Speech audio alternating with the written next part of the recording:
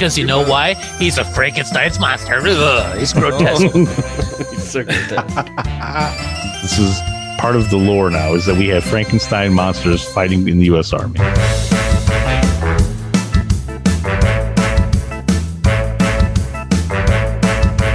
Boy, this is always a challenge. It's always hunting season.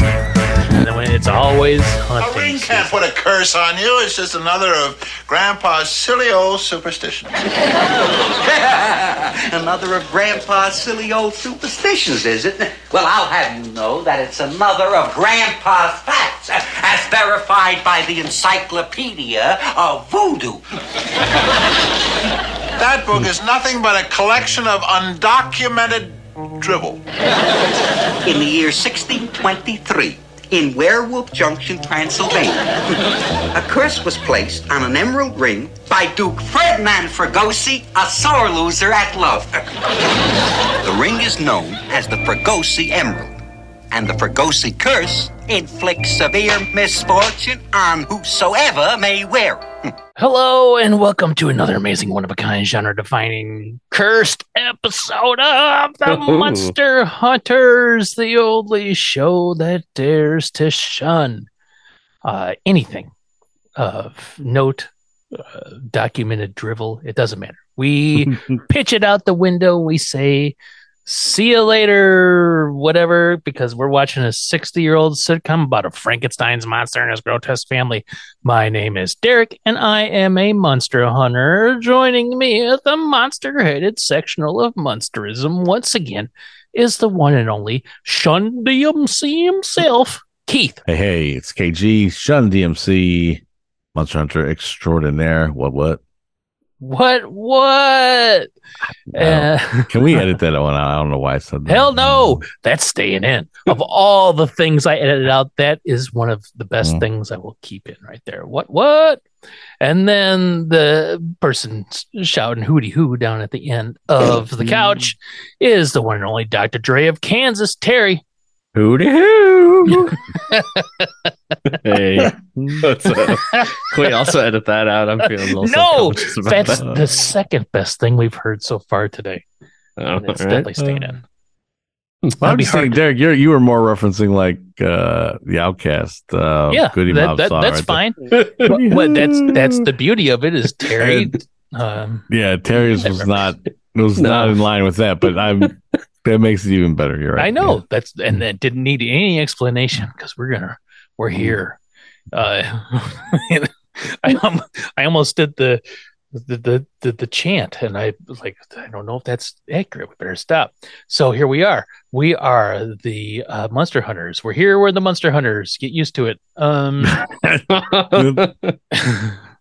So we're here to talk about season 2, episode 21. We're in that home stretch, man. We are like cruising to the finish line, the Fregosi Emerald. But before we can do any of that, how you guys doing today? Good, man. I'm good. I've took off all of my jewelry to make sure none of it was cursed. I'm glad you stopped at jewelry.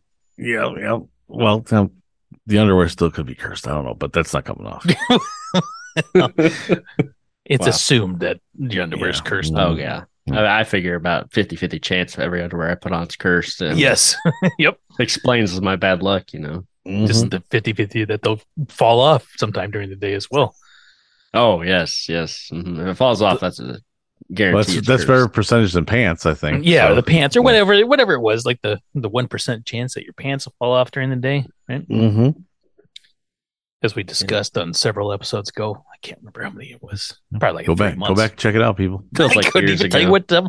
I couldn't even tell them what to go back to. Mhm. I guess just listen to every episode. I would say it wasn't in episode 1 and it wasn't in this episode. So anyway. Somewhere between those two. 56 other episodes to choose from. I think, I think this podcast episode might be cursed. You listeners out there, if you don't spread it to 7 other people and have them listen to it, then you're going to incite a bunch of bad luck within your life, and you may be cursed yourself. Oh my God, this is like a chain letter. And also those 7 people have to send it out to 7 people, otherwise you'll still be cursed. So you really have to do a lot of work. There's a lot of work involved. Yeah. And if any one of those 7 people breaks the chain, it comes all the way back the line, and everybody else gets cursed as well. So you better make sure they're doing it. unless they're the last remaining living member of their on Earth. Yeah, of their family tree, I guess. Yeah. I was gonna say lifeline, but that didn't sound right. No, I think it's accurate. Every family tree has little vines on them called the lifelines, and that's where the people hang out. All right, we're here. Let's do it. Yeah. Season 2, episode 21. Terry, you and I need to recline because Keith is going to saunter up to that bookshelf, that mantle, and grab that. Man, that book is nasty, so dirty and disgusting, covered in sphincters and pus and whatnot. Yeah. I don't get this. I came down earlier and dusted this just so it would be ready this time because it really caused problems. Yeah, you clean out the dust like the fluorescent lights down here give it power. It's like some kind of weird Superman. It's not the sun. It's fluorescent lights. Yeah, I mean it was all nice and clear down here, and now it's just all dusty. It floats around the air around you. I know. I'm pretty sure it's amazing I can read these things without coughing too much. Yeah, I think I saw spitting into a spittoon earlier. You saw the book spitting into a spittoon? Just a bunch of chewing tobacco, and that's just nasty. Yeah. I've been meaning to get rid of that spittoon, or at least clean it out. One of the two. It's getting pretty full. Yeah, I'm surprised how much chewing tobacco that thing goes through. That book is just ugh. Isn't it wild that cartoons used to have like smoking and tobacco use in them? Yeah, like Bugs Bunny would chew on tobacco and spit into a spittoon. That was weird. That was really weird. Wild. What a world. Anyway, that was a time long forgotten. And you know what else is long forgotten until now is this week's Monster Hunters Almanac factoid tidbit boo boo of the week. All right, February 10th, 1966. And as you can guess, it was a Thursday. It was the 41st day of the year 1966, the 6th Thursday of that year. And, hey, if you want to pay attention to this year, that'll be a Friday. Interesting. Okay. Yeah, so this year will be a Friday, yeah. Now, damn it. That Friday will be 180 days from the time of this recording.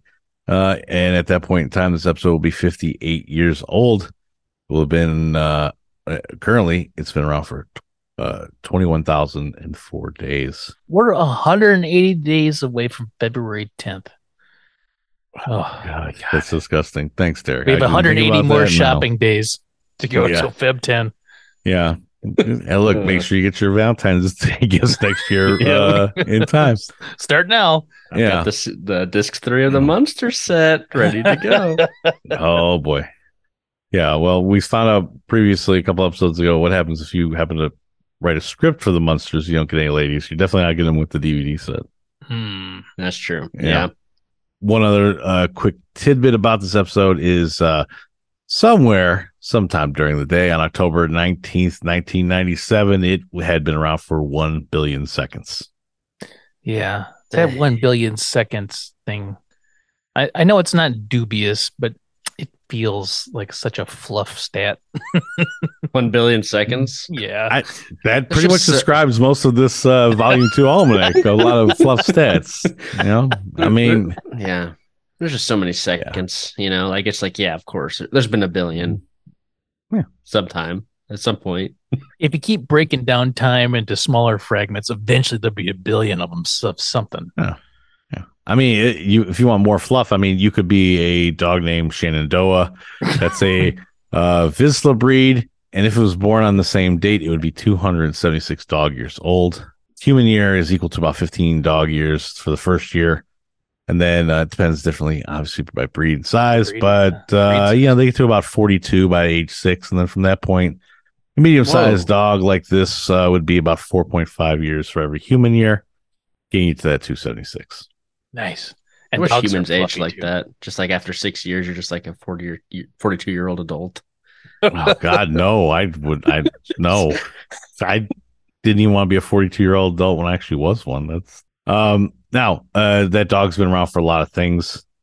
Yeah, yeah, that dog has been around for a lot of things, but some things happened before it. Like 1942, the first gold record was presented to Glenn Miller for the song "Chattanooga Choo Choo." Oh my gosh! Yeah. In 1962, 20 years later, captured American U-2 spy plane pilot Gary Powers in exchange for captured Soviet spy Rudolph Abel, or Abel, one of the two. That's what the movie Bridge of Spies is based on. Okay. Oh, cool. Okay. Yeah. Interesting. And in 1996, the IBM supercomputer Deep Blue defeats Gary Kasparov in chess for the very first time. Yeah. Dark days. Yep. Mm-hmm. Now, this episode is about the Fregosi emerald, but in February, amethyst is modern birthstone. Bloodstone is the mystical birthstone based on Tibetan origin. Epic. The zodiac gemstone for Aquarius, which is in February, is garnet. Not Kevin, just garnet. Mm-hmm. And lastly, the birthday stone for the day of the week, Thursday, is sapphire. Yeah. Mm-hmm. And there's a lot of birthdays going on February 10th. In 1906, Lon Chaney Jr., the Wolfman. Oh, cool. I like him. Yeah. In 1930, Robert Wagner, Heart to Heart and Murdering His Wife fame. Allegedly. Huh? Murdering his wife was not a show. He murdered his wife. I mean, it probably could be a true crime of some sort. Yeah. Allegedly. In 1951, Bob Iger, currently in charge of Disney. Yeah. Oh, that guy. Yeah. 1955, Greg Norman, golfer. The Shark. He is now, I'll be honest, way out of a job as like the head of Live since we're combining with PGA. 1959, John Calipari, Coach Cal of college basketball fame. Now, in 1966 itself, Daryl Moose Johnson of the Dallas Cowboys and also a pretty good commentator. He was born that day. 1 year later, Laura Dern and Vince Gilligan. 1974, Elizabeth Roberts of Cocaine Bear fame and also the Beanie Baby movie fame. There's a Beanie Baby movie? Yeah, it just came out. Elizabeth Roberts? Elizabeth Banks. Why'd you say Roberts? Probably because the next line says Emma Roberts. Oh, okay. The niece of Julia and daughter of Eric Roberts. Okay. Yep. And then finally, in 1997, hit girl Chloe Grace Moretz. Oh, okay. Yeah. Now, 2 days prior to this episode coming out, 2/8, birthday for Short Round. Okay. From Indiana Jones fame. And, not the actor, but the character. No, yes, the character Short How Round. How would we even know that character's birthday is 2/8? Is there like a book? There's probably is. Also, notably, and I didn't mention this last week because I kind of wanted to combine the two, but on 2/2, February 2nd is apparently Data's birthday. His character in Goonies. Oh, I thought you meant Star Trek. Okay. Oh, maybe it is Data from Star Trek. I thought it was the one from Goonies. I'll be honest with you. Yeah, Data from Star Trek makes more sense. Yeah. Mm-hmm. But either so maybe there's like 900 episodes of the Next Generation, so maybe they had a birthday episode. Yeah, there's got to be like someplace in like fan fiction probably. I have no idea where they came up with this, but I just did Short Round. His birthday is on 2/8. I don't know. It's like the novelization of the movie probably. Well, I have that, so I can probably go look. Oh yeah, you should read it and then update us next week. When you find out. Yeah, I agree. I have that sitting here, so I actually could check you that out. You have the novelization of Temple of Doom. Yes, that and Last Crusade, I do believe. Oh my goodness, that's amazing. Well, it's like the Scholastic version too, so maybe they don't go into that much detail about dates and birthdays. I don't know, but maybe. What if the novelization starts out with Short Round's birthday instead of the big cabaret music number, or it's like his birth? Yeah. We start out with him just being born, and Indiana Jones is there. The novelization is all through his eyes. So they're at a Chuck E. Cheese and not a cabaret show. I would love it. The novel starts out as just like a just born being trying to understand the world, and it turns out it's Short Round. Yeah. It just goes through his whole life, and like there's just like 2 chapters about the movie, and then it just keeps going after that. The novelization is 2 chapters. That's all he remembers. Mm-hmm. Now you can celebrate any of those birthdays, including Short Rounds, or you can just the 58th anniversary of the show, or if you have friends who have the birthday. 2/10 is National Cream Cheese Brownie Day. Brownies with the cream cheese swirled 180 shopping days to get ready. Mm-hmm. You can practice making those a bunch of times, so they're perfect by that day. Yeah, they would be. Yeah, perfect recipe. It's also National Flannel Day. Oh, now that sounds like my kind of day. Yeah, too warm for me. But way back in the day, I wore a lot of flannel. You also live where it's warm year round. I do not. I wouldn't wear this if I lived up north either. You wouldn't wear flannel in the winter up here? No, and I'd wear shorts too. I'm weird, okay? Fair enough. Well, you can still wear flannel with shorts. Yeah, that was the whole I'm 90s. In my older days here, I am excessively hot all the time. In your older days. Yes, I don't know if my internal temperature just keeps getting warmer. I don't know. Much time as we spend down near the gates of hell, maybe that's doing it. I don't know. Somebody keeps putting yeah coal into the fire down there. Yeah, exactly. Finally, and a great way to do this, you could celebrate this for this thing or throughout the entire month because it's National Cherry Month. Cherries are delicious. One of my favorite fruits of all time. February is National Cherry Month? Yep. Keep that in mind. Yeah. So 2/10/1966, it's a life path number of 7. Represents analysis, awareness, understanding.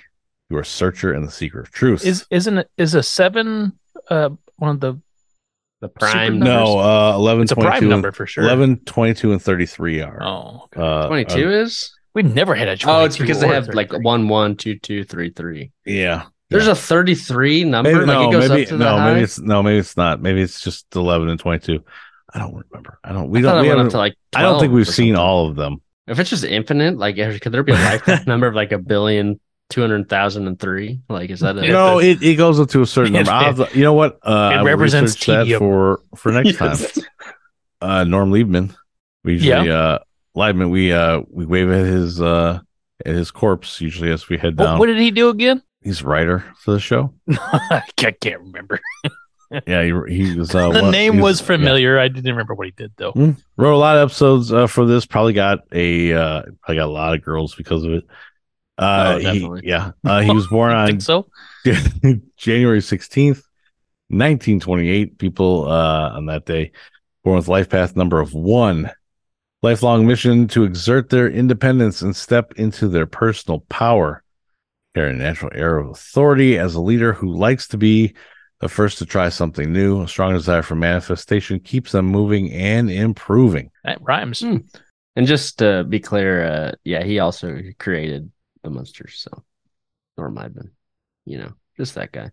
I remember talking about him. I couldn't remember what he did. No, I meant for life path number. We hadn't covered him before. So. But I'm going to tell you what, at the end of all this monster, if you gave me a quiz on the monsters, I'd probably fail. I probably would too. Yeah. Every week I look up a bunch of stuff about the monsters, and by the next week rolls around, it has emptied my brain. I no longer retained any of it. This gentleman directed the most episodes of the monsters. Ezra Pound? No, wrong. Emma Stone, probably. Wrong. Yeah. But that's it. I mean, it's gonna nicely gently put the book back up here, but I'm just gonna chuck it as I dive towards the recliner. All right, Keith. Wait for the magic words. Word. Recline. Boom. And we just slowly descend down into the Skooma X Dome. Yes. Name rates still are TBD. Mm-hmm. I don't know if that'll ever change. I hope it does one day. Yeah, I mean, we gotta be able to see all those lights inside the place. The sign. Yeah. As we slowly descend, let's take the time to remember all of the hunters that had passed away this year. There's so many. I don't know. It's a tough job, but they all died doing what they loved, just like we will. Hunting. And I'm not talking about monster hunters. I'm talking about just hunters in general. Okay. Around the world. No, we're celebrating all hunters. All hunters, yes. Yep. Mm-hmm. But we made it, so no time to talk about them, but just know that they're in our thoughts. Just a moment of silence as we went down. we can't even do a moment of silence because I would edit it out. I'd get there and I'm like, boy, this is way too long of an empty spot. Let's cut out that dead air, people. That's what it is. Man, I used to work at that the radio station in Peoria, and I really wouldn't pay attention to much of what was going on. But if dead noise came up, I would like immediately jump into action to go check and see what happened. Like, did the carousel mess up an ad? It was supposed to be like, why are we suddenly like dead air? Like, The rest of it was just background noise, and all of a sudden you get this something that's like blank for more than like a 2 seconds, and all of a sudden you're like, what's going on there? Oh no, the radio station's gone dark. Yeah. By the time I get go to figure out what it is, the next commercial's already playing. I'm just thinking the shirts you could make that are like moment of silence is dead air or something like that. Trying to think of how to word that in a way that would be catchy on a t-shirt. Mm-hmm, mm-hmm. Yeah. You wear that to like a funeral or something. Yeah. Yeah. That seems like a really good bumper sticker too. All right, let's saunter on over to the vessel, the ship. Yep. So Captain Terry can take us additional 2.75 miles out into international waters. And from there, guess what we're doing, guys? What? We're going to dive deep to the gates of hell. Oh. I didn't get a chance to guess. I told you to guess, and I said, fuck that. I'm just going to steamroll it.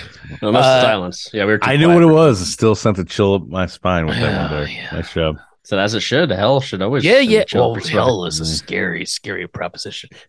And we go down with mock it every week. Oh, Satan loves it. Yeah. That scamp. Yeah, Terry mocks it. I go get the mail. You make out with some demons. It's It is what it is, right? Mhm. We have our little rituals, the little things in life that make it worth living. Stick my tongue out the window, just like na na na na na na Yep. to the gates. Yeah. Every week I do that. Give it a pressed ham. Mm. Here we are, gonna do down so Captain Terry could. I don't remember what I usually say here. Deep to the gates of hell for an edition of Skooma X. So this episode was directed by Ezra Stone, of course. Son of a chemical expert, held in high regards by Munster fans alike, especially Tivis for the Munster cast. Yeah. No need to mention him at all. I think we're kind of all just patiently waiting for his famous or perhaps infamous Munsters run to be over at this point. Mm-hmm. And we still have a ways to go. So we'll just move on past that. Do we think like at this point in time, like especially with a lot of the episodes where they've been very questionable quality, they're like he's the director for most of them because they couldn't find anybody else who would actually come in and do anything. Like, nobody wanted to. Hey man, we got an opening for the Munsters this week. You want to come in and direct? Ooh, no, sorry, no.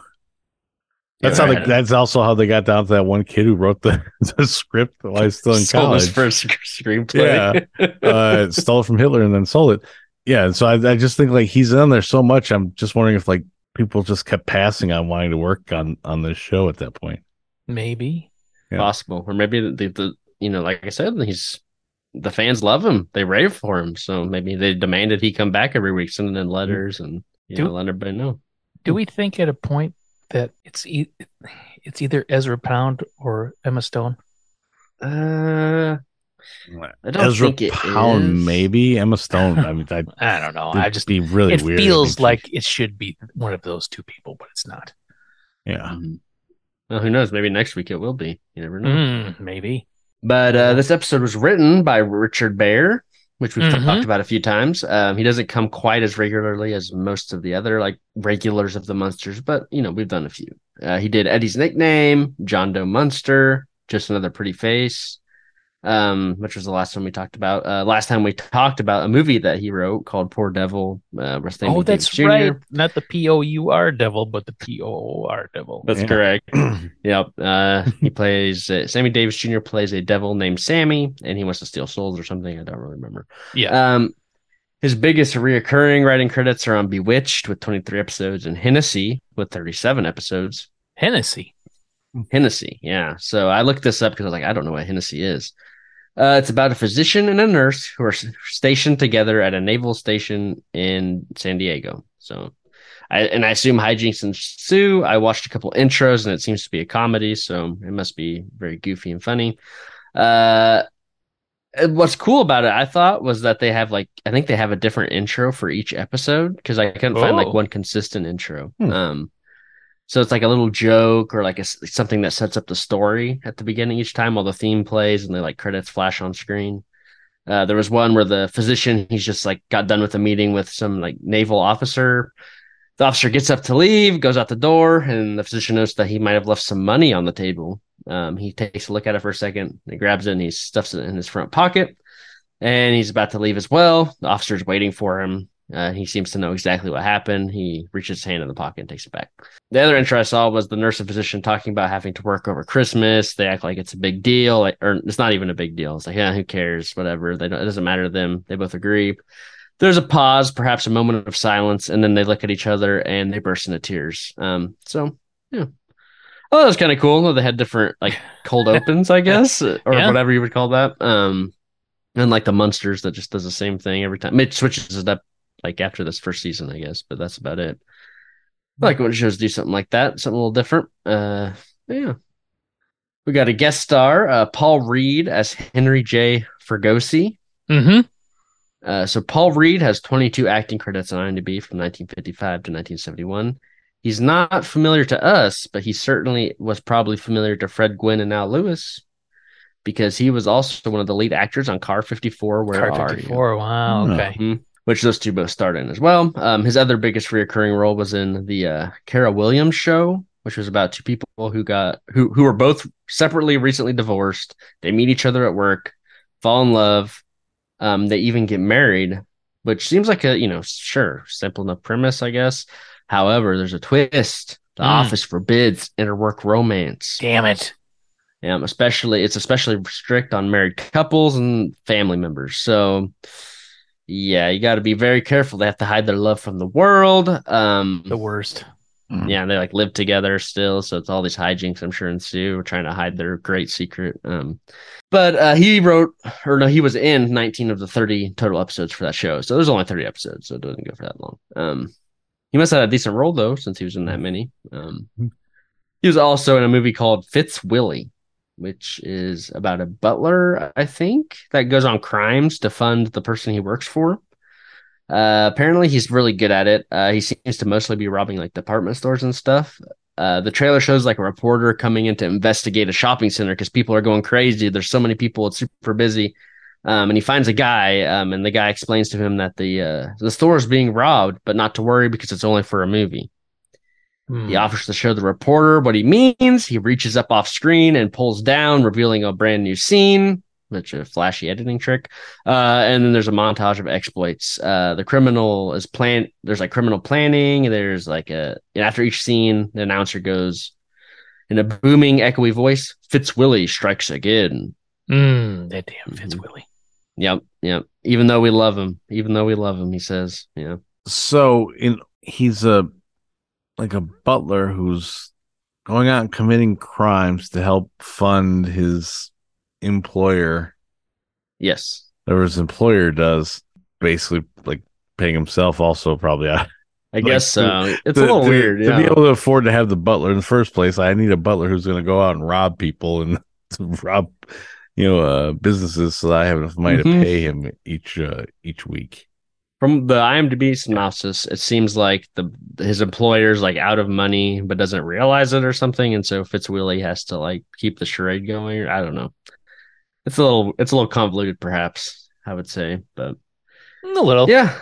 Fitzwilly strikes again. That's the classic Fitzwilly strategy. He just confuses you, and then he takes everything for what you're worth. So eventually it does cut back to the reporter guy and the man he's interviewing. And he asks the guys, like, how do you know about all this? The guy then proceeds to pull off his hat and his fake mustache, revealing that he is Fitzwilly. God damn Fitzwilly. Fitzwilly strikes again. He certainly fooled me that time. He's definitely a master criminal. I'm just thinking like the voice of Alf, like the Willie. It's Willie. Okay. What? The voice of Alf. Nice. I would love to see that crossover, Fitzwilly versus Alf. Oh man. Versus Alf. Yeah. I want to see him fight. Okay. Since we're on the topic, top 3 things you'd want to see Alf fight. Wolverine. Okay. Darth Vader. Darth Vader? Nice. The cat thing from Captain Marvel. Oh, the Flurkin? Yeah. Okay. Yeah. I'd like to see Cat in the Hat, him fight Cat in the Hat as well. No, Alf eats cats, right? So that'd be awesome. Yeah. Well, with the cat from outer space. Oh, that's good. Oh, yeah. That's well, good. they're automatic rivals. They've got to be. That we would think. I mean, the Captain Martha, which would freeze an elf in time. I don't know. That's true. And then he would speak to his humans to go like cut him up or something. And He cut him up. I was thinking stab him. But so, yeah, same thing. I'd love it if it was the Michael Myers Cat in the Hat that fought him as well, just to be specific. What if it was Michael Myers from Halloween? As the Cat in the Hat? Yeah, yes. 100%. Yeah, that'd be great. That'd be great. Yeah, I would like the Thing versus Alf as well. You know, you get Thing these 1 aliens. or Thing 2? Like John Carpenter's The Thing. Oh. What if it was John Carpenter's Thing 1 and 2? Yeah. There's two of them. That's just The Thing, but with like a nice goofy t-shirt on. Mm-hmm. Yeah. Well, I don't know. Maybe Ryan Reynolds will solve these questions for us. He's bringing Alf back. Really? Oh, God, why? Is he playing? He's definitely going to play Alf, isn't he? Who knows? I don't know. There is not a world in which people were clamoring for the return of Alf. Yeah. He apparently has like a TV access thing now, like I don't know. He has access to a TV. No, and he's just discovered Alf. That's why. Like the things that like he's always investing in a bunch of stuff. I think he's invested into like a streaming channel of some sort, and so he's going to put Alf on there. Why? Like old Alf reruns or no? He's bringing Alf back. I wonder if he bought the rights to Alf at an estate sale or something like that. Nobody else wanted it. Was the last he thing. just happened to come across them. I'll take these. I mean, I'd take them too if I saw it just laying there. Yeah. Just some rights. Just I mean, my United States of Alf cards also go up in value. You have those? It's like half a set, I think. But yeah, I do. Do you want me to edit that out? No, if we're not editing that other thing out, we can leave that part in. I'm fine. All right. Well, Keith has Alf cards.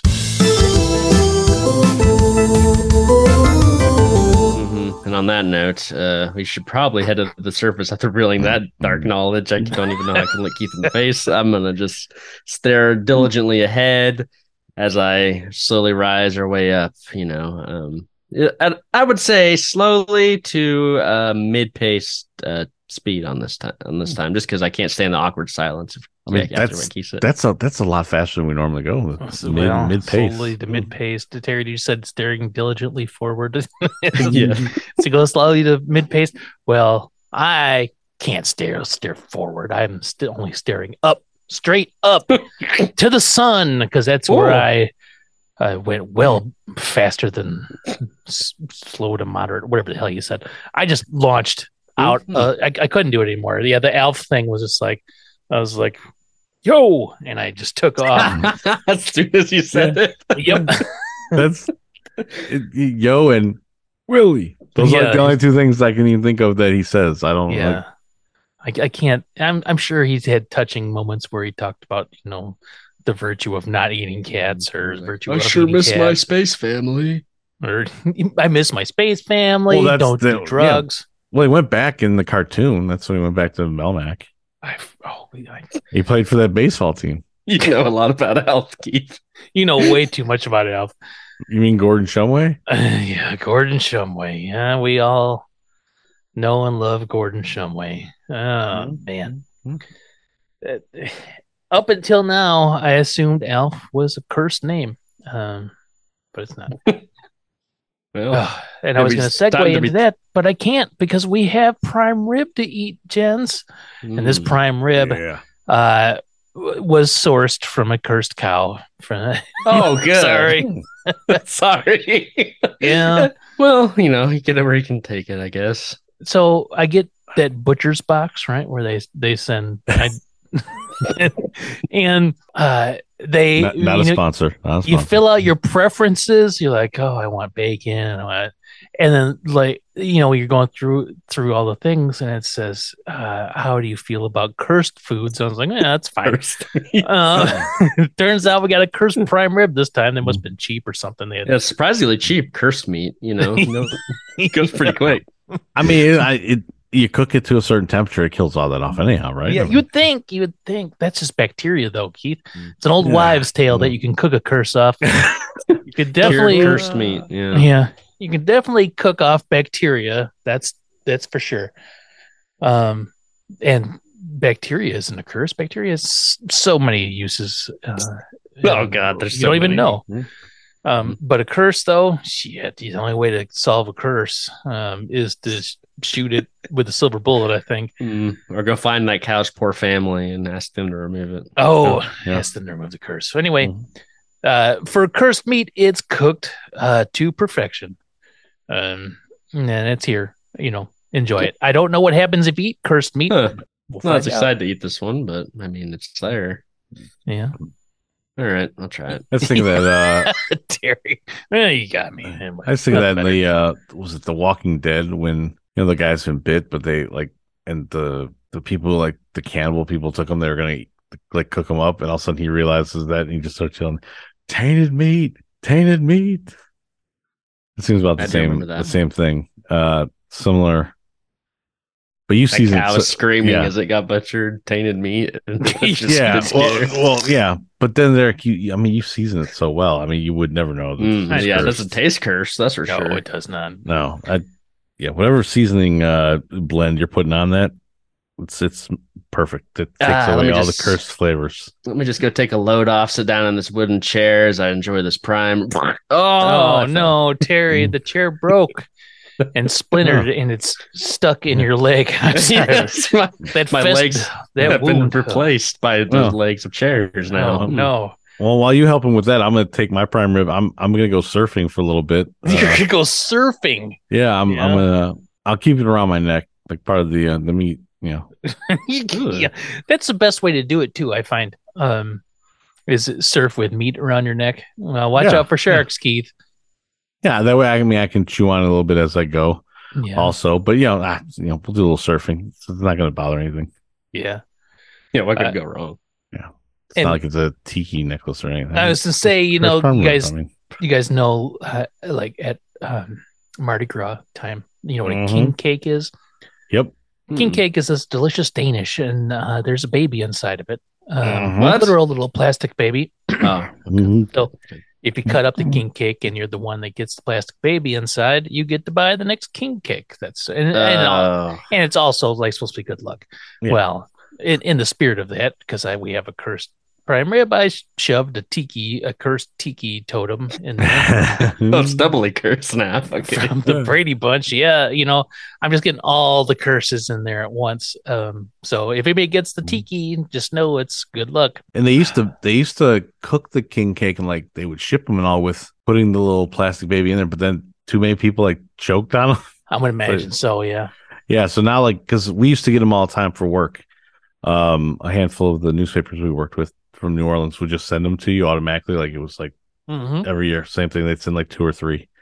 And after a while, it's just you get it. And there's this little plastic baby thing there. And then one member of our team would have to go and cut the thing open, put it in there and be like, all right, we hit it. Now if anybody wants to find it, it kind of loses its fun. But then again, you don't break a tooth or anything like that, biting into a nice piece of king still cake hidden in there though.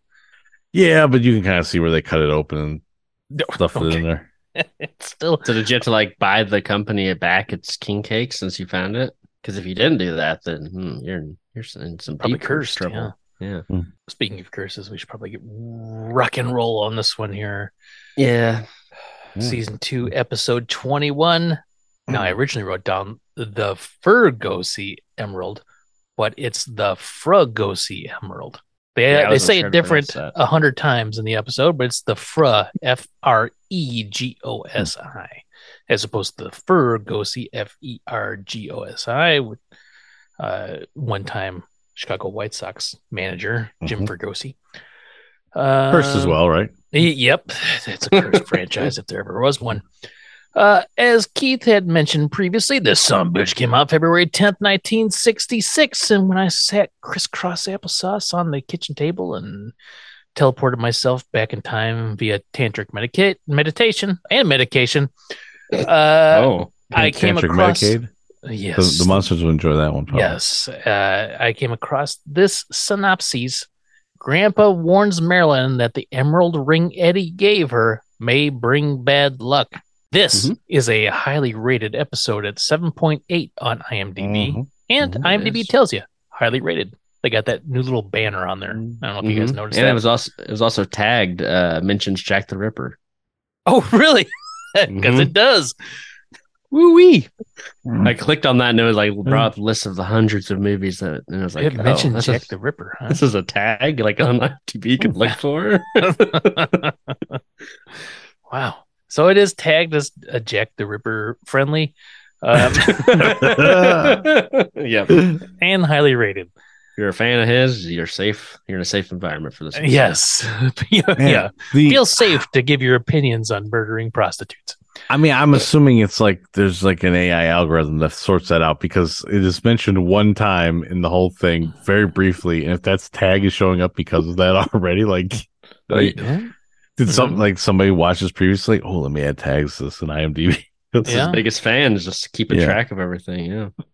Or it could be him himself. Still alive today. Yeah, could be. Anyway, this one starts off with a title card over the family. Marilyn's opening a birthday present. Now that's new. We haven't seen anything like that before, right? The title card over like things actually happening. I think we've seen it before, but usually it's like stinger over the house or stinger, but I haven't seen a title card in a minute, so yeah, wow. And they don't, I mean, and yeah, we usually do open up with like the house shot, and this just jumped right in with with that right away, and that seemed like seeing the Munster logo come up with like Marilyn like behind it, doing stuff. It seemed kind of weird.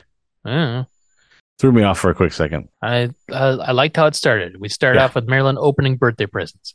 She got a silk purse from Lily. It's made from a sow's ear. Grandpa's excited for her to open his present. It's an unusual wallet made from imported tarantula skin. Ugh. Herman's like, open mine. It's something to go in the wallet. Lily's like, Money, like Marilyn can't spell. And he's like, no, it's better. And she opens it up, and it is this amazing picture of Herman. Yeah, I love that picture so much. It's like darkly lit, and he looks angry. And she says, like, this is the best picture I've ever seen of you. And he goes, I know. I know. Yeah, he's like really proud of that picture. Very proud of that picture. He doesn't give that to just anybody. He gives that to very special people. Yeah. The niece who he tolerates, apparently. And calls hideous every other episode. Yeah. Grandpa hates that gift. And Marilyn's like, no. And then blows Herman a kiss, and Herman blows a kiss back. And his blow blows everything off the table. Shit flies out the window, and Herman's like, now she has to open up Eddie's gift, and Eddie shouldn't have spent his money, his hard-earned allowance. And he's like, I didn't think he had any left after Herman gambled it all away. Well, it's been a few weeks. He probably earned a couple quarters or something. True. And he's like, I would never spend a fucking dime on you. I found this in the attic. You just found something in the house to give. I found some trash around the house. But it is a ring. And they keep saying it's an emerald, but it's not cut like an emerald. It's a big round ring, smooth stone. And maybe emeralds can be cut smooth. I always picture them as like faceted like a diamond. Yeah. But whatever. Yeah, but also in the black and white medium, I mean, they could have picked anything, I guess. Oh, yeah, because you can't tell it's green or not. Marilyn thinks it's exquisite. She puts it on, and it has a blinking light inside of it, which is exquisite on its own right. Yeah. It makes noises.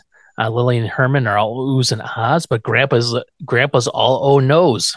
Is that the Fregosi emerald? And then Grandpa faints, and then we get the banger. So I can't not see that piece of fuzz now. The little piece of dust on the camera. Yeah, just right there in the middle of the screen. I wish I'd never noticed that. Yeah. But that's what happens when you watch 50 some episodes of the Munsters in a row. You notice the fuzz. So Grandpa faints. Usually it's Herman's fainting, but this time Grandpa faints, and we get the banger. So pretty concise. I wonder if this is Marilyn's birthday, February 10th, 1966, or not? Oh, yeah, it's her birthday, February 10th. Good question. It's hard to say. We're gonna need to read the novelization of this episode. Yes, it probably has like the date and location on every page on it, so like a Law and Order episode. Mm-hmm. So Grandpa come back from the banger. Grandpa is laying on the couch, looking dead. Eddie said, "How they look down at the parlor? More or less. They look a little more lifelike." Lily shoos him off. It's like, "We'll talk about how they look at the parlor after you do your homework." And Eddie's, "Oh, fuck you, god damn it!" So he leaves. He wants to talk about dead people, but he can't. Grandpa sits up. Oh, what happened? And we get a recap already, a recap of the cold open, half a minute into the return from the cold open. Well, where's the Marilyn? Where's the ring? Well, she's on a date with some guy. I can't remember what his name was. Spencer, Roger Davis. Spencer Sidewalk. Fourth. It's a fourth in a row, and this time she isn't going out. Like last time she saw 4 times in a row, she was walking the neighbor's dog. Great. Grandpa says the ring is cursed and brings bad luck to whoever wears it. Lily immediately blames Eddie for giving Marilyn the ring, as opposed to Grandpa for having the ring in the house. Yeah, just leaving it around. Yeah, to be found by curious young boys. Why would you have that ring? I don't know. There's no value in it. Maybe he's going to use it on an enemy at some point in time. I mean, maybe. Like I guess it's true. You'd have something cursed laying around, but he's probably saving it for Herman later. Yeah, probably. Need to get rid of that big man, collect his life insurance, whatever. Lily immediately blames Eddie for giving Marilyn the ring. Why did Eddie do that? Oh, he's being nice. And then we get our opening clip where the biggest reason is because I love the line, "That book is nothing but a collection of undocumented drivel." I like that too. Yeah, Herman does not believe in this at all for some reason. No, doesn't. He's from a spooky family with monsters and ghouls, but yeah, curses. Does not believe in a curse. Yeah, everybody else does though. There's a knock on the door. Herman goes to answer. Grandpa puts the book away. At the door is Marilyn. She looks absolutely terrible. She didn't know if she'd make it home alive. I was like, holy shit, what happened? And she looks like she was in a car wreck or something, maybe. Something attacked by a bear. It looks like there's she explains everything happened, but first I'm like, is that blood? They're like the boyfriend. Did they get in our accident? Like the boyfriend died. That's like the first curse of the emerald there. Amazing. Yeah. Oh my gosh. Yeah. And then was one of them says, "Did Roger try to get fresh with you?" Yeah, that's what Herman says. And then Lily gives him a stern look after that. And we flip to Marilyn on the couch, retelling all the bad things. And there's 6 of them in total. Roger slammed the car door in her skirt and tore it in half. Not the door, but the skirt. She got into an argument with him on whether the top should be up or down on the car. And then finally, when the top went up, it caught Marilyn's sleeve. That's 1, 2, and 3. Number 4, a strange fog came up and ruined her new hairdo, which she was most upset about. 5, all of a sudden they decided to never see each other again. And then number 6, while she's waiting for the bus, a big truck drove by and splashed mud all over. Oh, none of those things are necessarily like life-threatening. True. Are they? No, but just the coincidence of putting the ring on and then having she's had these really good dates going into it, and all of a sudden just like a ton of weird stuff just happens. I mean, you can automatically, with Grandpa in the background, whispering in everyone's ear about how cursed it is, probably for the full, the last 24 hours since she got it. She probably definitely thinks that it's, something messed up with it. Well, of all those things, I think the strange fog coming up and ruining her hairdo feels supernatural in a way. Yeah. Yeah, that is pretty weird.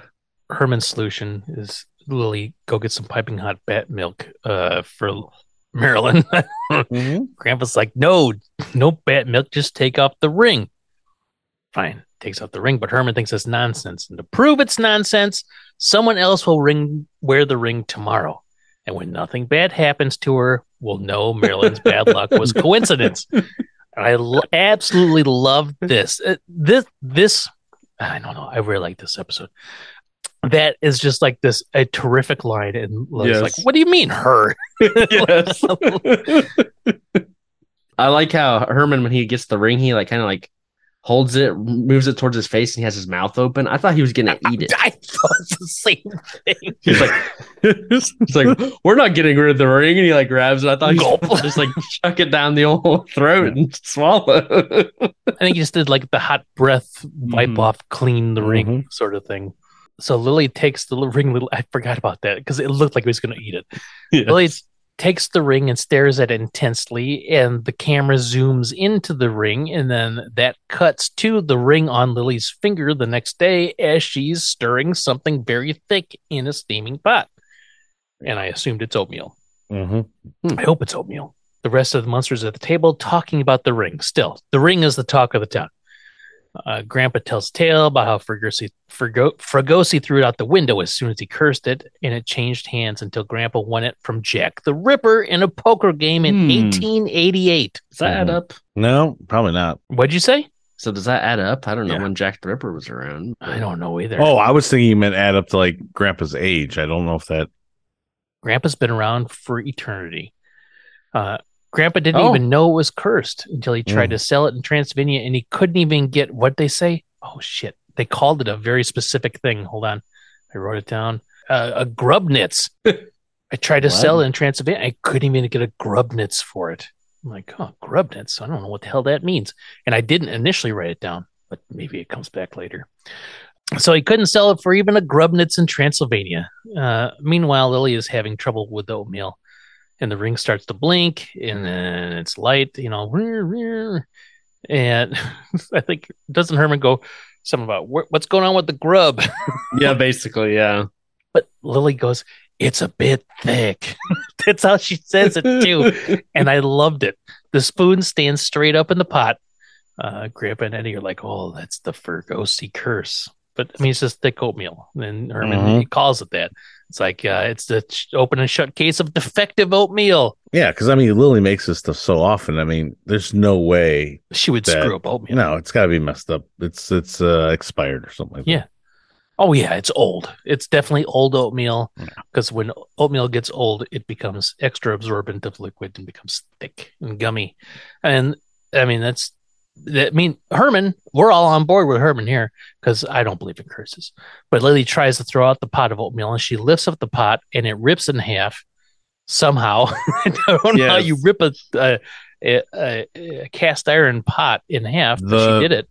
The oatmeal expanded enough that it made it like separate off from like the bottom half. Maybe, I don't know. Maybe it's expanding. Yeah, after it absorbs all that water, just that oatmeal is going to overtake all of them sooner or later. It's like the blob. It is like that's the first thing I thought too. It is like the blob, except for that oatmeal is very like. Oh God, that would be a great episode. Oatmeal turning into the blob. Yeah, like this, like the monsters go to make some kind of like oatmeal that day, and she adds something to it, and Grandpa somehow drops a pill of some sort into it, and it becomes like a blob type thing taking over Mockingbird Heights. That would be awesome. I agree. Yeah. The way to beat it is to eat it. Oh, that's man. That is the motto of life. That's the tagline of the movie version of this. That's for sure. The only way to beat it is to eat it. Yeah, that rhymes too. But when Lily rips that pot in half, she exposes the oatmeal, and it is still in the form of the pot, which made me chuckle. Grandpa tells her to take off the ring. Goddamn it! I was like, no, she refuses. And Lily's like, she's like, I'm set to sure. He is my father. No, we're not going to jump to supernatural conclusions. What about Lily's world famous popovers? So she goes to the oven and she pulls them out of the oven and in the tins and the little cupcake tins, those popovers. So it looked actually very delicious, as a matter of fact. She set the baking pans on the table. Everyone very excited. And then the popovers start flying out of the pan all over the place. Pew, pew, pew, pew, pew. Much like Han Solo trying to blast his way out of a trash compactor. Those popovers all like that. Yeah. All over the place. Through the window, they're ducking and diving out of the way. Lily slips the ring off of her finger and they stop. Then, for some reason, she puts the ring back on her finger, and then they finish flying all over the place again. Well, testing the theory. Yeah, we get a minor recap of the episode, what we just saw when Marilyn says she took off the ring and put it back on. Grandpa says the defense rests. But Herman doesn't. Herman hasn't rested. He's going to place the ring on someone who is clever, courageous, and masculine. And Lily immediately fears for Eddie's life. Not my baby. Yeah. And Herman's like, no, I assure you I met myself. So he puts the ring on his pinky and he taunts the curse. He's like, come on, Fregosi curse, come get me. And immediately the hot water heater behind him falls off the wall, smashes through the table, and starts spraying literal steaming water. You could see the steam. So that had to be mildly dangerous. Yeah, probably. It could have exploded if it like hit hard enough. Hot water spraying all over the place. Herman can't get the ring off his finger. Get it off. I can't. Lily tries, or Grandpa tries, can't get it. Lily tries, but Herman flies backwards into the cupboard, smashes in the cupboard, and the plates and the cups look like they're supposed to fall. Yes, they're all leaning forward. But they don't really fall, so Herman turns around and starts whacking them with his arms. And then they don't fall, so he straightens them back up. And then some plates fall from nowhere onto his head. It's like somebody offset above him start dropping plates down. The director's over there. Ezra Skinner is just throwing plates at him. I almost said Miller again. I don't want to mention Ezra Miller. But it started, so Ezra Pound's over there throwing plates at Herman from off screen. Tries to get the ring off again. It's still stuck in his pinky. He looks angry. Commercial break. It's a pretty exciting first half. Yeah, it's off to a very good start. Very good start. We come back from the commercial. Fade 2, a sign that says, "Stay away, bad luck." And it's in front of some ropes, and Herman's sitting on a wooden chair in the middle of the living room, and it's roped off. They quarantined him. Yeah, they quarantined him. Lily's like, can't take any more chances. And then Eddie's there with Woof Woof. He's like, I'm going to go to bed. And he starts to lean forward. He goes, should I give him a kiss? And Lily's like, no. The look of concern on Lily's face was outstanding. She's like, remember the rules. No one inside the ropes. And Grandpa says it's what they call maximum security. So Lily offers Herman would you like some candy, Hermie?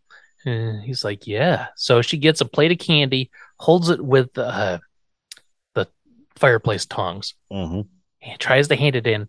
And right as he goes to grab it, the plate explodes.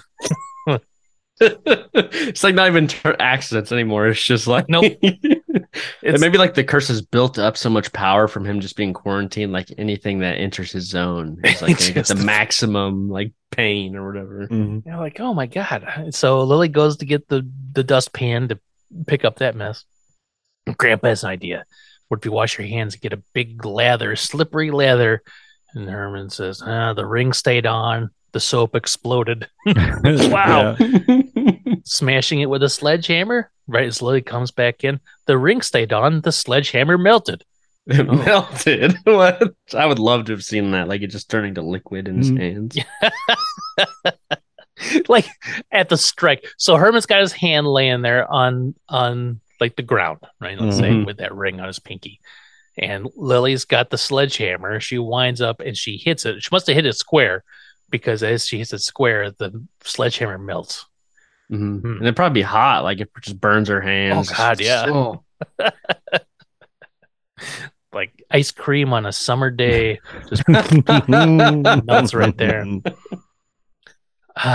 So Herman gets up and he starts pacing around in his little confined area there. He's like, I feel just like a caged panther.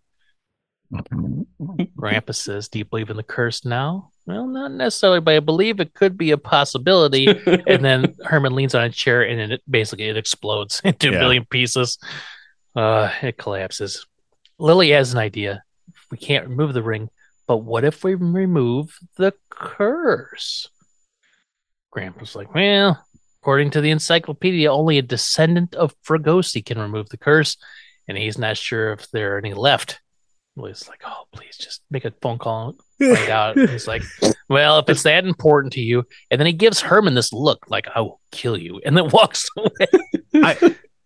I love that he's like, I don't know if there's any left. And she just looks like, go make a call. Like you call the old country all the time. Just go make the phone call already. Like, you're being an idiot. Like you knew you could have done this the whole time. Go make a phone call. Right. Like, yeah. Make the call. God damn it. Yeah. He's like, and he's still like, oh, fine. If this is what you really want.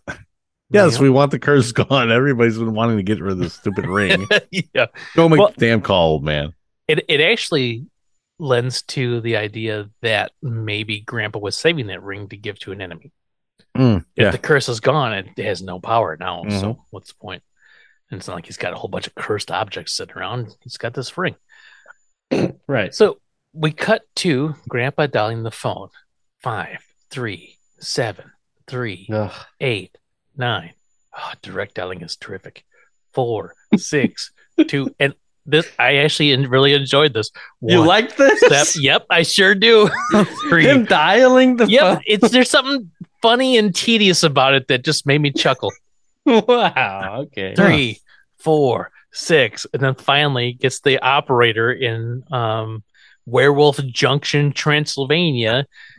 Werewolf Junction, Transylvania. Like what? When she's I'm like, oh, she looks like an operator, like the almost like the Time Life operator. Yeah, and it's almost like a stereotypical voice of the operator. Like, yeah, but I expected her to have then. like a Transylvanian sort of accent or sound to her, but nope, she sounds like she's from New Jersey. Grandpa's like, it's me, Count Dracula. She's like, oh, she's Star Trek. She's Star Trek. She's a Star Trek that is starstruck. A Star Trek. Oh, you once bit my grandmother. Maiden name Lois Schultz. Then she describes her 6'5", played center for the basketball team. Grandpa's like, oh, I can't remember. It's like, oh, operator, it's cool. If you had a Grubnitz for every girl you bit, I'm like, oh, that's why I had to go back and for the Grubnitz thing. I'm like, well, that must mean like $1, I guess. I don't know. In Transylvania, Grandpa'd be as rich as a Transylvania TNT. Down to brass tacks, Grandpa's looking for anyone with the name Fregosi. And she's like, as in the cursed emerald? Oh my God, no, they're all dead. Except for one in Detroit. Don't know his name, but he works in automobiles. I'm like, that's weird. He goes, oh yeah, Henry J. Fregosi. Henry J. Fregosi. Grandpa knows him. Like he had that name locked and loaded so much that you would think, well, there is a Fregosi. I think you would remember this. But Grandpa and the operator flirt a little bit more. He's like, oh, where'd you get that interesting accent? I was educated in England. And then she disconnects the instant. They were kind of flirting, weren't they? I could sense some like sexual tension in that. I was like, whoa, what's going on here? Like, I'm going to come out to the old country right now just to meet this operator. Also, I didn't catch that right away, though. Like as soon as she says there's only one left in Detroit, he's like, oh, that's right.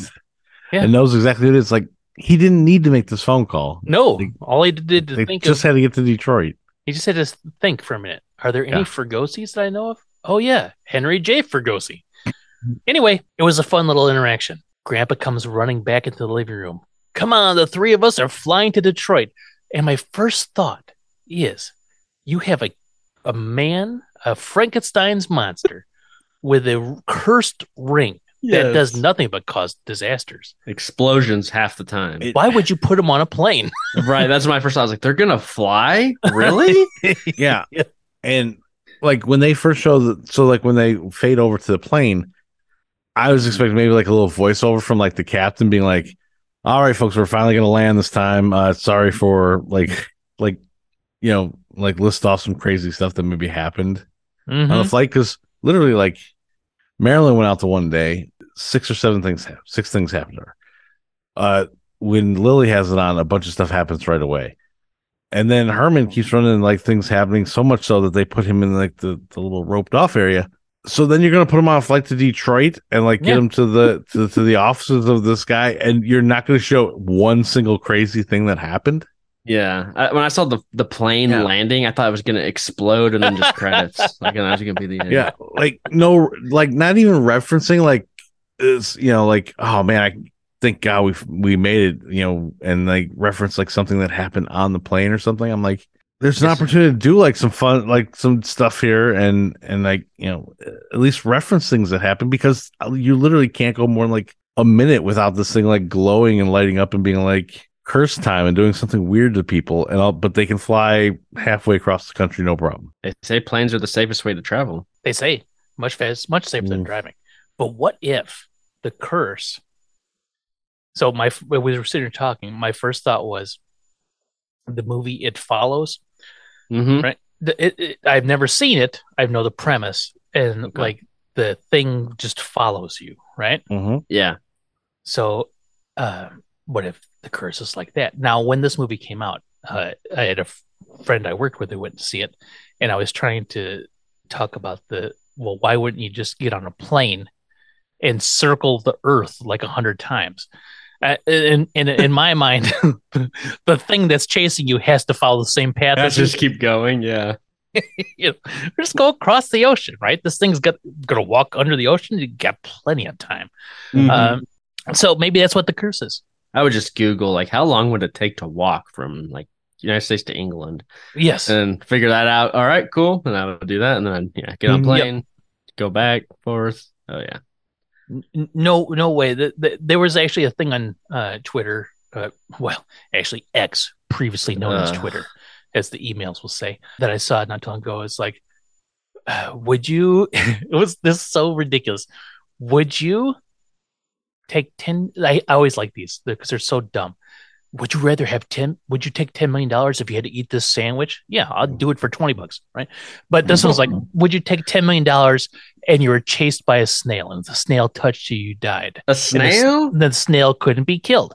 I'm like, hell yeah. I would take that $10 million and move across the Pacific Ocean. Like, what's that snail going to be able to do? It would take it forever. Get a jar, put it around the snail, then you're fine. Exactly. Have somebody else do it for you. Hire somebody to trap the snail, under Tupperware. And make it trap it, make it your pet, and make it so somebody else feeds all the time, so you don't have to worry about getting bit. But then, you're good. You know where it's at all the time. Put it in an aquarium. No big deal. That snail's never getting out. Just you have $10 million. Get some rich guy to shoot off into space, and it's never coming back. Yeah. The snail, very easy to take care of, and you got $10 million. Let's say you even spent $1 million out of that 10, you still got $9 million, and you don't have to worry about the snail. But anyway, that's why I figure they get on the plane because they can outrun the curse, and then once they land in Detroit, the curse catches back up to them because. Well, we do get the stock footage of the passenger jet landing in says Detroit. Yep. Big letters across the screen. Fade to the exterior of a giant factory that says Amalgamated Motors. And then we get the Henry J. Fregosi, chairman of the board, it blends in, and that's the door to his office. The Munsters are in the reception area of the Fregosi office. Receptionist 1 says, he'll see you now. Grandpa had his back turned to the camera. He's got his big cape on. He turns around and strolls in. Lily, with her giant sleeping bag gown, gets up. She follows. Herman's having trouble getting off the couch. When he does, he breaks the marble table in front of him. And then he whispers to the ring, "Don't you ever take a break." So, yeah, it did from the flight from Heights to California Detroit. Yeah. But like I said, once it caught up, it's like an elastic, right? So it's just behind him the entire time. As soon as he landed, it hit him. It can move about airplane speed, yeah. So or slightly slower than airplane speed. So Herman gets up, and as he's going to the door, he wants to explain to the receptionist what happened. It's like, but he decides not to. He's like, this is just too stupid. I can't do it. So they go in, close the door. Receptionist 2 goes, "They have an appointment with Mr. Fregosi?" And she says, "Well, must be a marketing gimmick for next year's car. Put a monster under the hood." None of them were terrified of the monsters in any way whatsoever. No. And you'd think they would be, because most people are. Fade 2, Fregosi talking to the monsters. Dracula, what an odd name. Oh, it's Transylvanian. What's the deal? You said dude's like, I don't give a shit. Well, what's the deal? You said your telegram, it's a matter of life or death. Grandpa tries to get him to admit he's Transylvania. It's like, admit it. Some of your admit that some of your ancestors are from Transylvania. It's like, I will admit that none of them are from Transylvania. Lily and Herman immediately give up. Well, that's a waste of 3 round trip tickets. They talk to him for less than a minute. They're like, nope. Well, this is a waste of time. Grandpa is pretty confident with himself, and he says, Herman, show him the Fregosi emerald. And that's when we get the next clip. Take it away. Take it away. Take it away. Don't get it near me. Take it away. Don't get it near me. Take it away.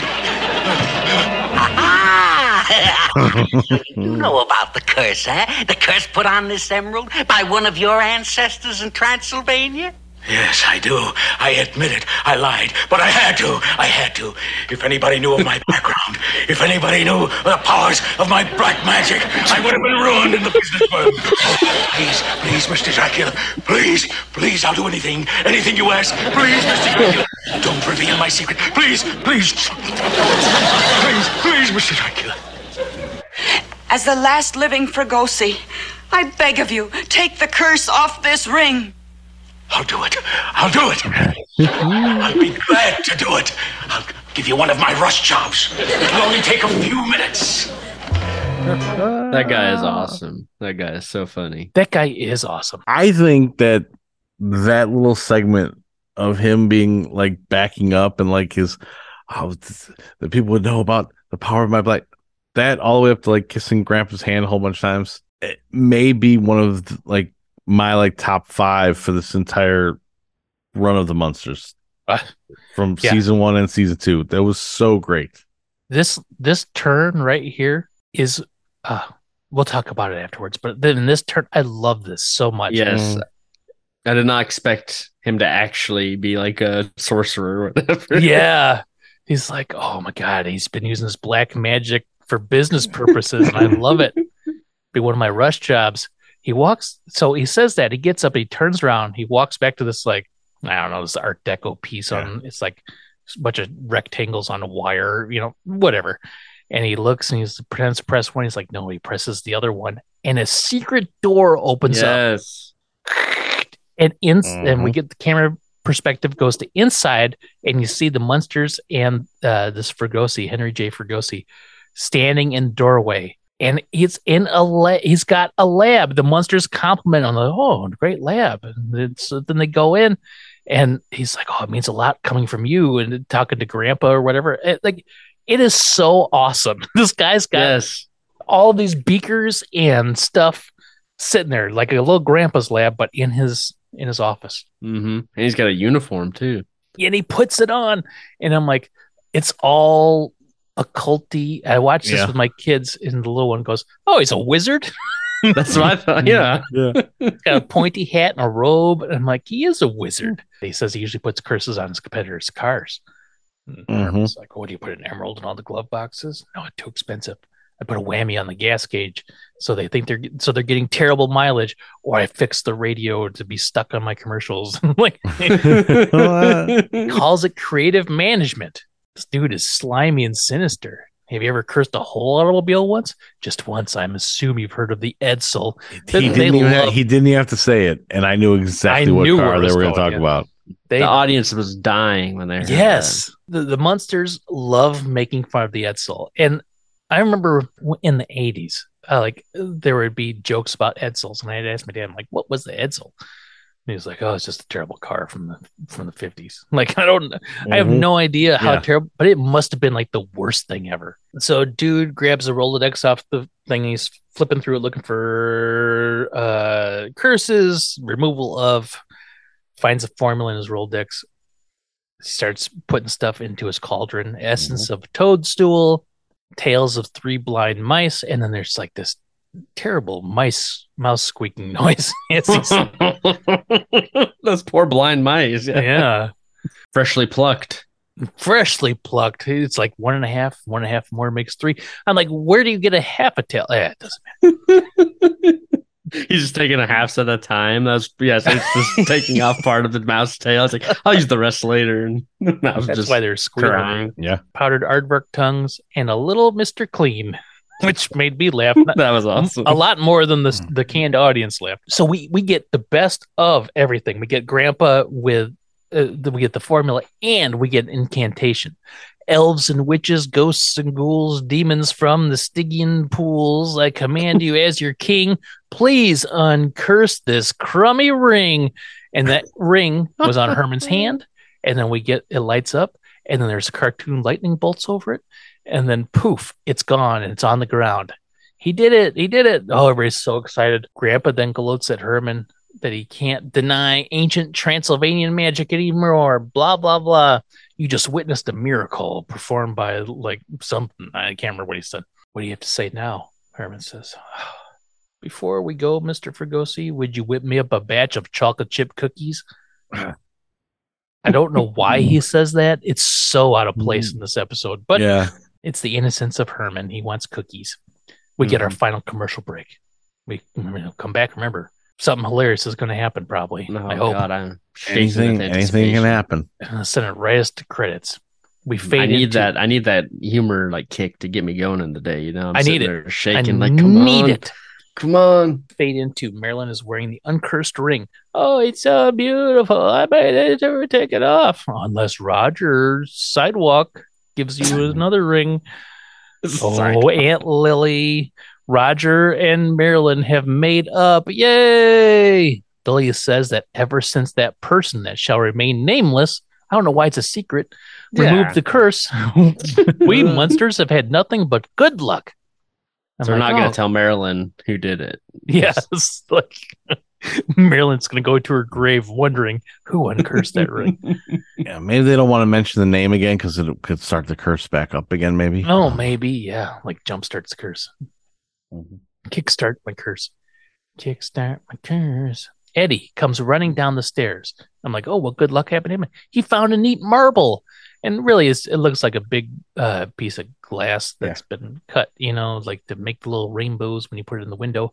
But it's on a chain. He found it. No, that's no marble. That's the Nathanson ruby. I'm like, that's a ruby? That's one big fucking ruby. It's huge. Like the size of an apricot. I was like, Jesus Christ. Is it cursed? Well, comparatively speaking to the Fregosi emerald, looks like a good luck charm. So the Fregosi, good luck. The Nathanson ruby, the worst thing that's ever been on Earth. Why does he have two cursed things up in the attic? No one knows. Maybe now we understand why, like, all his like little attempts at potions and magic or things to control electricity from across town, etc. Like, why they all go bad? Because he's got all these cursed objects in the house, and they're just fucking with shit all the time. That could be, actually. Yeah, that's a good point. If you play with fire long enough, you're eventually going to get burned, right? True. Grandpa has lived a life of collecting cursed objects. Eventually, he's going to get cursed. Yeah. Eventually, he's going to get cursed. My grandpa says, oh, I got to get rid of this thing now for the sake of my family. He opens the front door. He throws it right as Herman walks up to say, hello, everybody, I'm home. And when he says the ho part of home, his mouth is wide open. The emerald flies into it. He swallows it. Immediately, the floorboard shoots out from underneath his foot. He falls flat on his back. The hanging light crashes down on the ceiling from him. A bunch of shit falls on his face. Well, it's like, he swallowed it. What are we going to do now? The grandpa says, well, I'll call Transylvania to see if I can get the phone number of Prince Nathanson. Credits! They have a nice replica of Herman laying there when things fall on him. Oh, was it? Too. Oh, yeah. Like, one of the things you could tell it's just like it's a rubbery, like, version of Herman laying on the ground there. It's not even the stunt double, I think, at one time, because it does, like, something falls on his head and it kind of bounces off. I think weirdly. That's just the normal elasticity of the Herman, that flathead prosthetic. It's always bouncing. Or maybe they have a life-size replica of Herman that they throw around. Yeah, that's what it looked like to me. Is that it switched up and it was like a not like a mannequin type thing. Yeah, like a dummy, and it was like, because it looked very rubbery.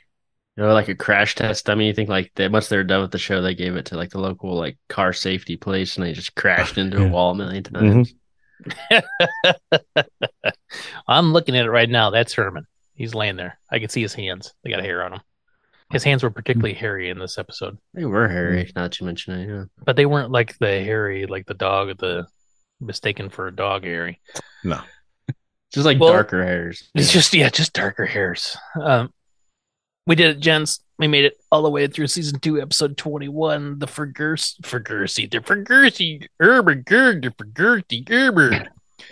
What'd you guys think? This is a nice, refreshing episode after some of the junk that we've watched recently. I think I would have wanted, I think they spend a little too much time, with you try it on, the ring and trying to get through it, having convinced Herman. Only because of the fact that they set up so many things happening once the curse there is. I would have liked to see a montage of weird stuff happening on the plane and when they landed in Detroit, as opposed to just stuff around the house over and over again. But then once the guy admits that yes, he knows all about the ring, that on through most of the rest of the way is pretty darn good, including Herman choking on the other thing. Yeah, I think this is one of the best Monsters episodes we've seen. Definitely one of the highlights of season 2. I like that it's very consistent.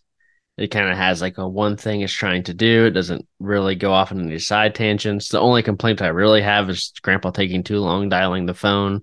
But that's okay because it only takes 5 seconds. It made me think of the classic time killers. Oh, cool. We're gonna go watch Herman walk all the way up the stairs, down the hall, and then knock on the door when we could have just cut to the door. I don't know why we didn't just cut to the phone call, but besides that, yeah, everything else is really good. The reveal of the wizard guy was amazing. That guest star was so funny.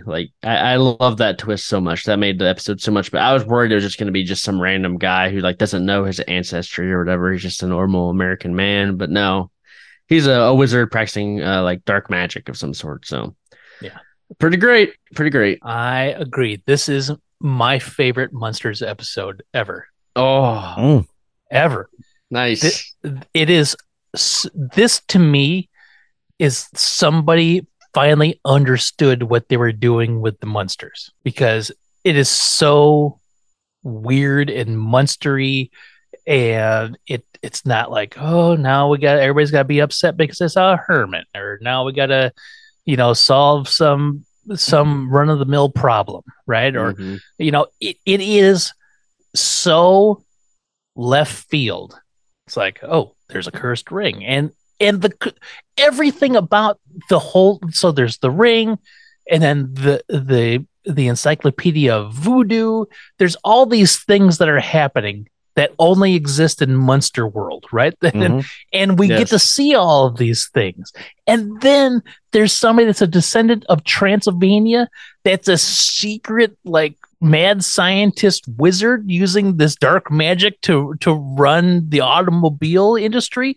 Oh, God, I loved it. It was this to me. This is A++ Monsters. I love this episode. This is a 10 stars for me. No joke. Nice. On Monster scale or just in general? No, in general. Straight. Wow, yeah. No, nice. It's not an 8. It is a 10. This is a 10 for me. Holy cow! It's a New York or it was a Hollywood 8, but it's a Monsters 10. Yeah. No, this is the best front beginning to end Monsters episode we've watched, in my opinion. I love this one. I watched it twice. I loved it so much. To be honest. Oh, wow. Okay. I made the kids watch it. I'm like, oh, you're gonna like this one. They didn't, but I did.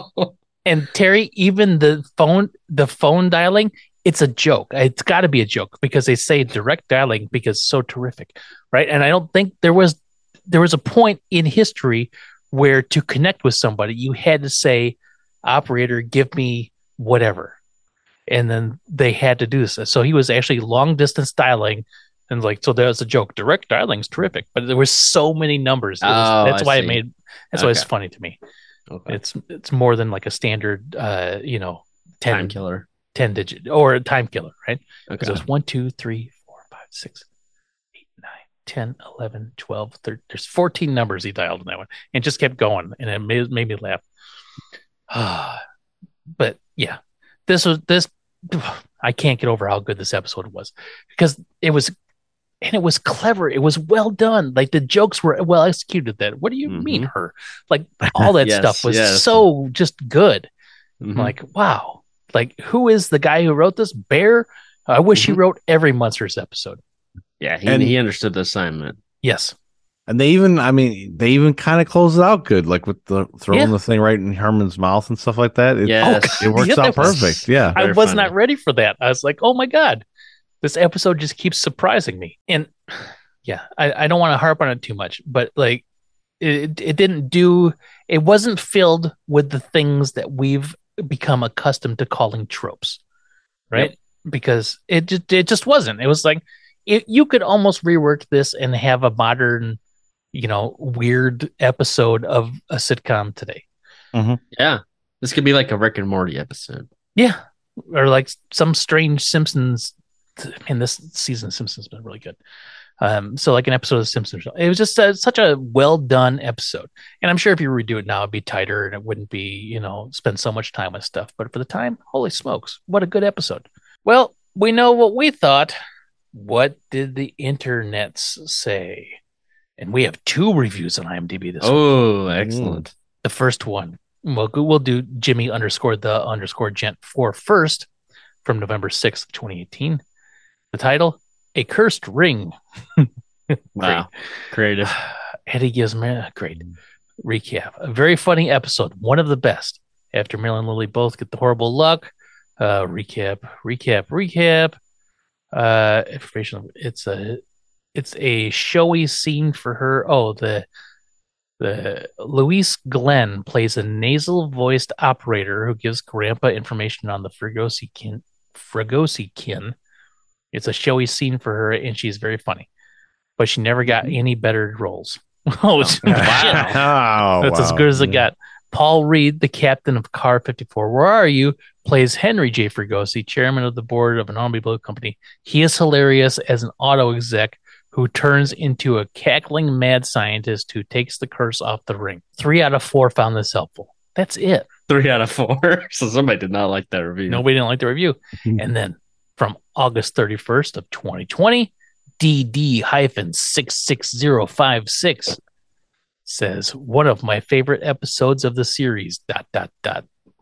Of all the Monsters episodes, this is one of my favorites. I especially love the ending with the Fregosi descendant. His hidden laboratory is his office, and his staunch determination to keep his family ties a secret. Excellent acting and great plot line throughout. Now, all capitals, bring on the piping hot bat milk and chocolate chip cookies, please. 3 out of 3 found it helpful. Ooh. 10 out of 10 stars. Okay. Fair enough. DD-66056 enjoyed it. That's good. He enjoyed it so much he'd try some bat milk. Yeah, after this episode, I'd drink some bad milk. Like I had to suffer through all the other episodes to get to a good one. Give me the bat milk, and not like Batman milk either, which I assume he would call bat milk if it was in the fridge. Oh, yeah. Give me the bat milk, Robin. From Batman, or like just any milk that Batman owns is bat milk? I think any milk that Batman owns, he calls it bat milk. Okay. But shoot, he's got nipples, Greg. Can you milk him? And it's Batman. I don't know. Could happen. Well, shoot. I don't know if I even want to proceed to another episode because can they live up to this? But what happened in this episode that makes you say, yeah, I'll give another episode of the Monsters a shot? I mean, they're running down.